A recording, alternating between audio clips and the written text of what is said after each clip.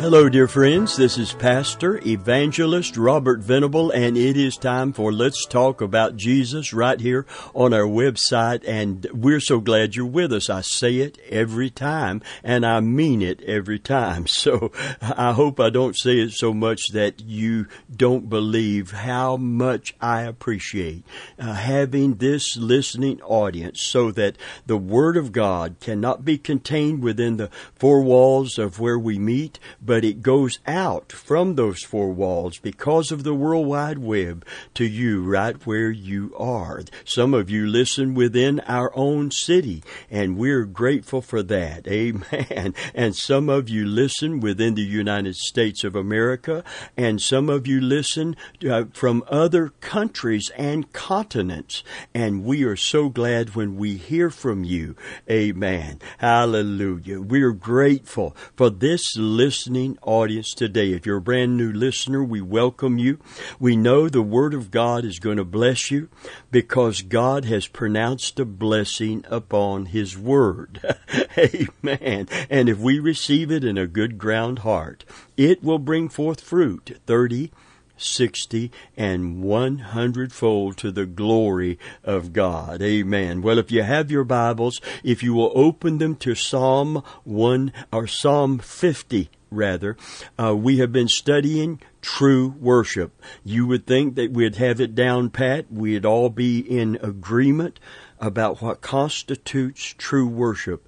But we are living in a church age that is drifting away from God. It will drift so far eventually until there will come a falling away. It will precede the manifestation of the Antichrist. The Bible says of him, and that time, that day shall not come, except there come a falling away first, and then that man of sin, that son of perdition, shall be made manifest. So I believe, biblically and culturally and within the church culture, there is a movement away from the ardent, first love, fiery dedication and devotion to Jesus that produced true disciples and true worship. Praise God. So we've got worship kind of redefined as Christian entertainment, and it's very entertaining, and it draws people in to be entertained. It is not necessarily vertical. Many times it is horizontal. It is a praise group or a choir singing to the audience, and an audience being entertained by the platform ministry. A friend of mine, I believe we need to re-examine what constitutes true worship. And as we are doing that, because it's really a matter of the heart, we need to re-examine what it means to be a true Christian, a true follower of Jesus Christ. Hallelujah. I wish we didn't have to do this. I wish this was settled.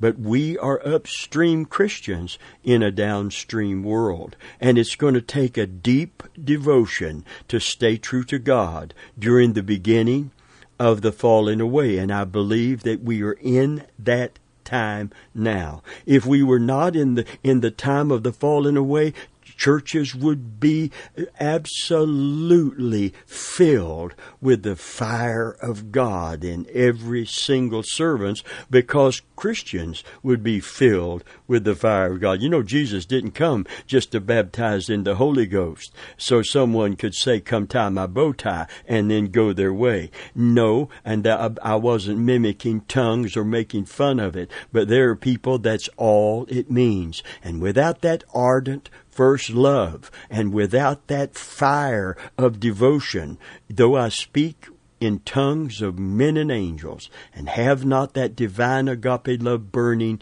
in my heart, it becomes sounding brass and tinkling cymbal. It is noise. It draws attention to ourselves. There should be a representation of God's person and power. But many, many times people have just joined the spiritual club and without having a form of godliness. but denying the power thereof. That's a sign of the last days. It's the perilous time. And listen, friend, because we're living in that perilous time of the last days, where this ritual can take the place of relationship, that is the first group of people that God has come to judge among His covenant people. This is among His covenant children. See, judgment always begins, as God's Word declares it, at the house of God and with the people of God. And we want to receive God's corrective judgments. We want His fire and His truth to purge out that old leaven and to purge out the falsehood and the hypocrisy, so that we can be sincere and true to our faith.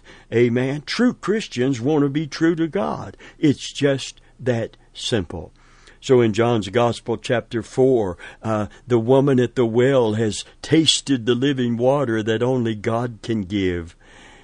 And the next thing she wants to know is how and where to worship God acceptably. And He told her, woman, the time has come and now is, not where you decide you think should be the best place or the most acceptable place of worship, whether on that particular peculiar mountain or whether in the holy city, as the Jews declare.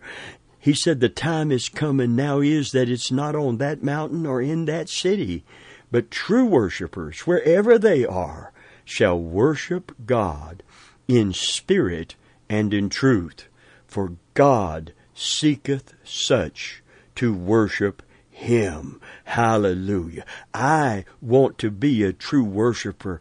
God is particular about how He is worshiped.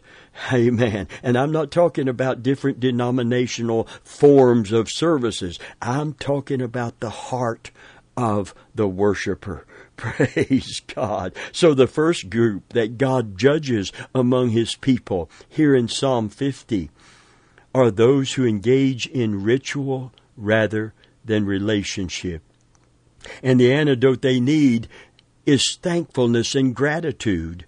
If they were really thankful to God for His goodness and His mercy, they would worship Him from the heart with deep devotion.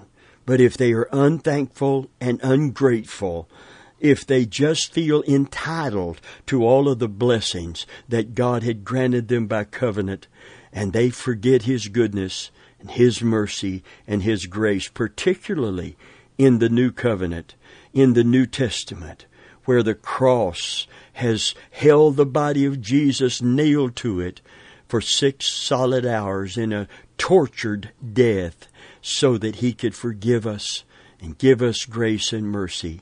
Oh, friend of mine, how we should love Him, how we should be deeply devoted unto Him, and how filled our hearts should be with gratitude. You see, in worship, this approach to God, it said, enter His gates with thanksgiving. Before you get to His throne, before we sing a song of praise, before we bow before His throne, enter His gates with thanksgiving, the Scripture declares. Enter His gates with thanksgiving, enter His courts. Now, thanksgiving opens the gate to the courtyard. Enter His courts with praise. And the Scripture goes on to say in another portion, come before His presence with singing. Glory to God. Amen. Well, let's talk about this next group of people that is among His people that He's dealing with, because they're all coming to worship together. And it looks good on the outside, but remember what God said. Man looks on the outward appearance, but God looks upon the heart. So we don't want ritual rather than relationship. We want to be filled with gratitude. We want to enter His presence, coming through the gates with thanksgiving and gratitude. Coming into the courts, you see the approach is getting closer and closer to His throne, His person, His presence. The gates have opened to let us in. Amen. We can walk right into the courtyard and the courts of God. But when we begin to give voice and offer praises and sing praise unto the Lord, we come right into His throne room, right into His very presence. and I don't have to tell you if you've ever been there. In His presence is fullness of joy, and at His right hand is pleasure forevermore. Although praise and worship is for God exclusively, we are so blessed when He manifests His presence in response to accepting our worship. I've had God take over a service when people begin to worship Him from the heart. The Holy Spirit just begin to move. Praise God. Amen. And the glory of God come down. As one minister we had, an evangelist, come, he said heaven came down and kissed the earth, and I was right in the middle of the smack. Glory be to God. Oh, how I want to encourage Christians to be true to God and true to Christ, and therefore worship Him in spirit and in truth.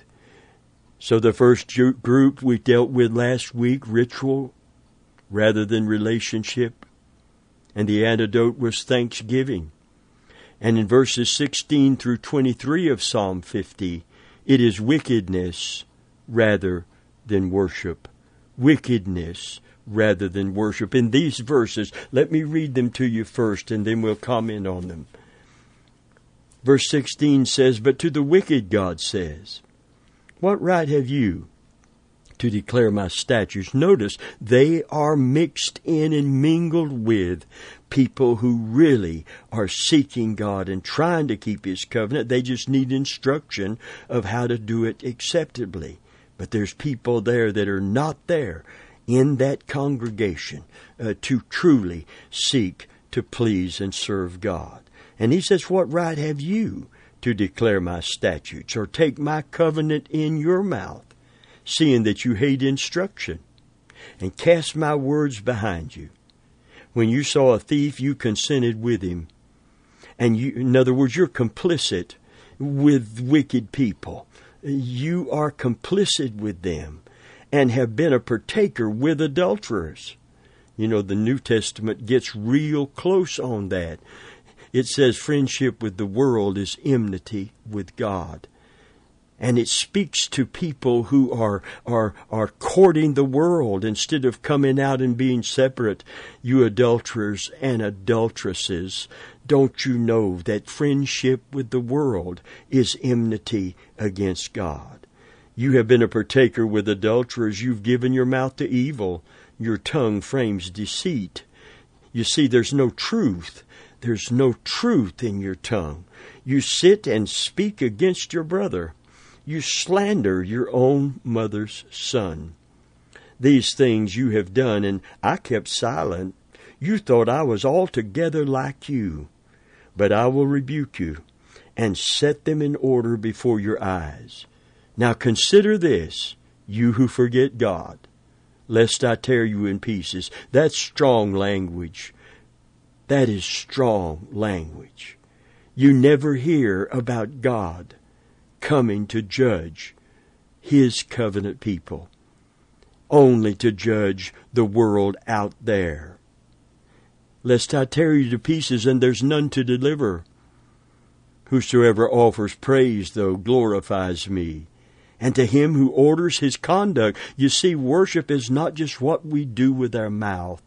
It's what we do with our life. And it's got to come from the heart before it comes out our mouth to be qualified as true worship. For man looks on the outward. God looks upon the heart. And to him that orders his conduct aright, I will show him the salvation of God. We're going to see answers to prayer. We're going to see people delivered and set free. We're going to see miracles and breakthroughs when we worship God acceptably, when we enter into a fellowship relationship with Him. Amen. And not just go through routines and rituals. When we begin to order our conversation aright, we're going to see, amen, the glory of God. Many people quote Psalm 50:15 because it's so beautiful, but it has to do with thanksgiving and worshiping acceptably. It says to do the right thing, the right way, literally, and call upon me in the day of trouble. I will deliver it. See, this is the salvation. This is not just the saving of the soul after the cross in the new covenant. This is God coming through. This is God showing up. This is God showing out. Hallelujah. I'll show you if you order your conversation right, if your praise is from the heart to give glory to me and you are backing it up with a life. Amen. Literally. And you're filled with gratitude and thanksgiving, and that is your initial offering to me. Praise God. I'll show you my salvation. So Psalm 50 and verse 15 can be claimed in context of this psalm and this kind of response. And it involves repentance. You know, there's a song out there that says, I'm coming back to the heart of worship. For it's all about you. It's all about you, Jesus. I am sorry for the thing that I've made it, for it's all about you. It's all about you, Jesus. You see, when we understand that your average, nominal, normal church service is not necessarily a worship service in God's eyes. Friend of mine, it might be a beautiful performance in the eyes of the people looking on. God is not looking at the performance. He's looking at the heart of the worshipers. And if He doesn't see this truth and sincerity in the heart, this devotion, this gratitude, He is not accepting it. He's not receiving it. Amen. Listen to me. This is important. And we need to declare this. I don't know why we're so timid in talking to God's people about getting right with Him. Because of this promise of blessing. Psalm 50 and verse 15. Amen. Is showing us His salvation. He says, and call on me in the day of trouble. I will deliver you, and thou shalt glorify me. Listen to Psalm 58. Listen to the way people think and how God looks on things. He says, Isaiah says to covenant children of Israel, cry aloud, spare not, lift up your voice like a trumpet, tell my people their transgressions, and the house of Jacob their sins. Yet they seek me daily and delight to know my ways as a nation that did righteousness and did not forsake the ordinance of their God. They ask of me the ordinances of justice. They take delight in approaching God. And then they ask Him the question, why have we fasted, they say, and you've not seen? We've afflicted our soul, and you take no notice. They are blaming God for not responding. God for not coming through, when in fact it looked like they were doing everything right. But in fact, they were not. And they needed someone to point it out to them, whether they listen, whether they don't listen. That's not the issue. The issue is we are told to tell God's people the truth from the Scripture concerning His imperatives, His commands, His demands. He loves us. He loves us. And He wants to bless us. He wants to show us His salvation. But there is such a dearth in the land, and such death in so many church congregations. And I wish we could just, relegate that to some particular denomination that's lost the victory a long time ago. Amen. Some liberal compromised denomination. Honey, it is touching every gathering of believers, and we need to come out from among them, not just the world, but this culture of compromise that is in the very church itself. And we need to come out and be ye separate, saith the Lord. That's the message of the new covenant to God's people. And touch not the unclean thing. For what fellowship hath light and darkness, and Christ with Belial, literally, and Christ with the devil? Friend of mine, there is a call. You see, the word church is the word ecclesia in the Greek of the New Testament, and it simply means called out ones. And I used to preach a message that I still preach in maybe not the same title, but the same spirit of it. It's time, yea, it is high time for the called out to come out. Come out from among them, certainly the world, but not only the world, but the compromised parts of the church of Jesus Christ. The Bible said they would have a form of godliness and deny the very power thereof. From such, turn away. We cannot keep compromising. We cannot keep giving place to the devil and expect God to show up and manifest His person, presence, and power. Oh, friend, how we need a Holy Ghost, God-sent, devil-chasing, saint-sanctifying revival in our day, in our congregations, in our personal lives. The book of Jude was written in the 1st century, and it speaks of the infiltration of the Christian assemblies by people who are not of God. And God is addressing this in Psalm 50 and verse 16 through 23. But unto the wicked God says, what right have you to declare my statutes or take my covenant in your mouth, seeing that you hate instruction? For there are certain men that crept in unawares, Jude 1:4. Listen, there are certain men that crept in. Where? Crept into our assemblies, who were of old ordained to this condemnation, ungodly men, turning the grace of our God into lasciviousness, literally immorality, and denying the only, having a form, but denying the power, denying the only Lord God and our Lord Jesus Christ. Jude 1:4. And Peter warned also concerning the presence of the wicked in our gatherings, of those who never were born of God in assemblies of the Christians. He says in 2 Peter 2 in verse 1, but there were false prophets also among the people, even as there shall be false teachers among you, who privately shall bring in damnable heresies, even denying the Lord that bought them, and bring upon themselves swift destruction. You see, from its beginning, the Christian church has been a mixture of wheat and tares. The wheat and the tares, the righteous and the lawless, have grown side by side. And it's getting close to time when there is going to be a great separation. God ultimately is going to separate the wheat from the tares. He's going to do it in His time. But now it is our time to separate ourselves from the tares.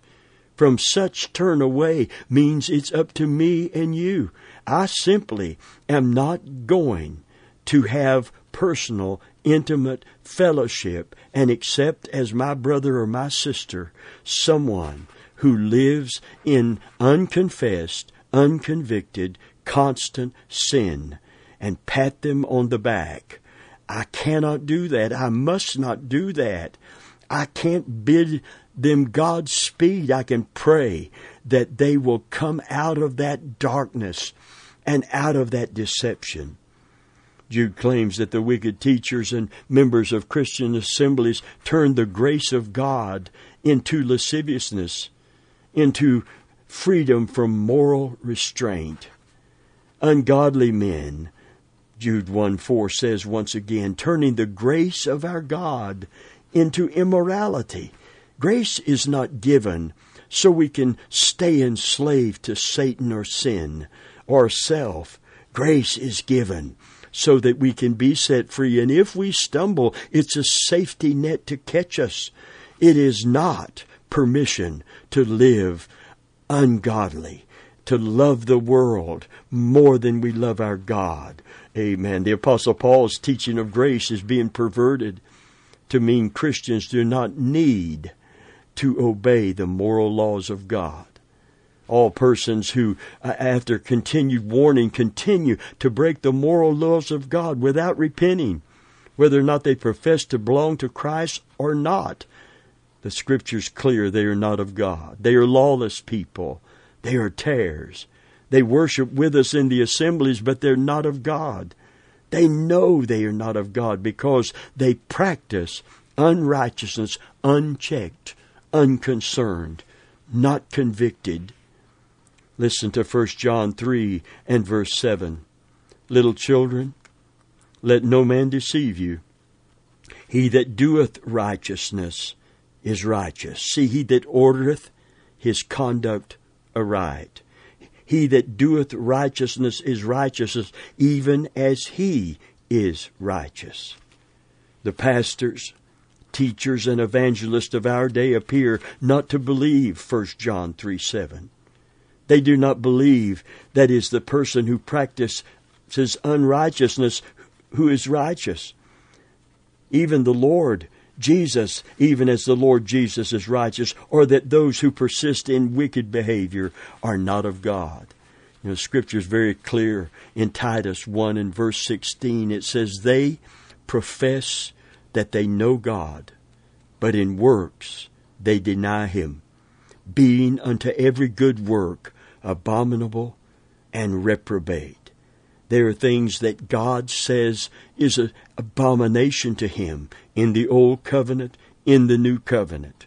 And yet there are whole denominations that are not only accepting this as part of true worship and true worshipers, but they are accepting those things. They are applauding those things. Oh, friend of mine, the Scripture is very clear. It's time for the called out to come out. Come out from among them, saith the Lord, and touch not the unclean thing, and I will receive you. For what fellowship hath Christ with Belial, and light and darkness? You know, there can be no mistake regarding this truth. As one farmer said, the ears which God has blessed bow their heads. True wheat, the stalk is bowed at the top, but the accursed tares stick theirs above the whole field. Tares carry a tall, light head of small, dark grains, contrasting in every respect with the weighty, golden ear of the wheat, the good seed. Friend of mine, there will be a separating. The Bible said the enemy came and sowed tares among the wheat in the New Testament. Why does he do that? To discredit the testimony of Christ through the church. There are people in the world that see, you know, I'm going to quote Vance Havner here, worldly Christians. Vance Havner said, worldly Christians? Worldly Christians? Where did we get that from? We might as well talk about a heavenly devil as a worldly Christian. Both are incompatible with the truth. Friend of mine, you cannot love God and love mammon at the same time. Oh, friend of mine, it's a time for the called out to come out. And separation is not setting ourselves up in self-righteousness. It's simply being right with God. It's sanctification. Praise God, cleansed and set apart. God speaks of His church, His bride, in Ephesians, and it said He loved the church and gave Himself for it, that He might cleanse it with the washing of water by the Word. Hallelujah, hallelujah. And it's this washing of water by the Word that will put us in and bring us in to a sanctified state where God can say, this is my people and I am their God. And He's going to show us. I believe in this move of God. As the called out come out, I'm one that's going to do that.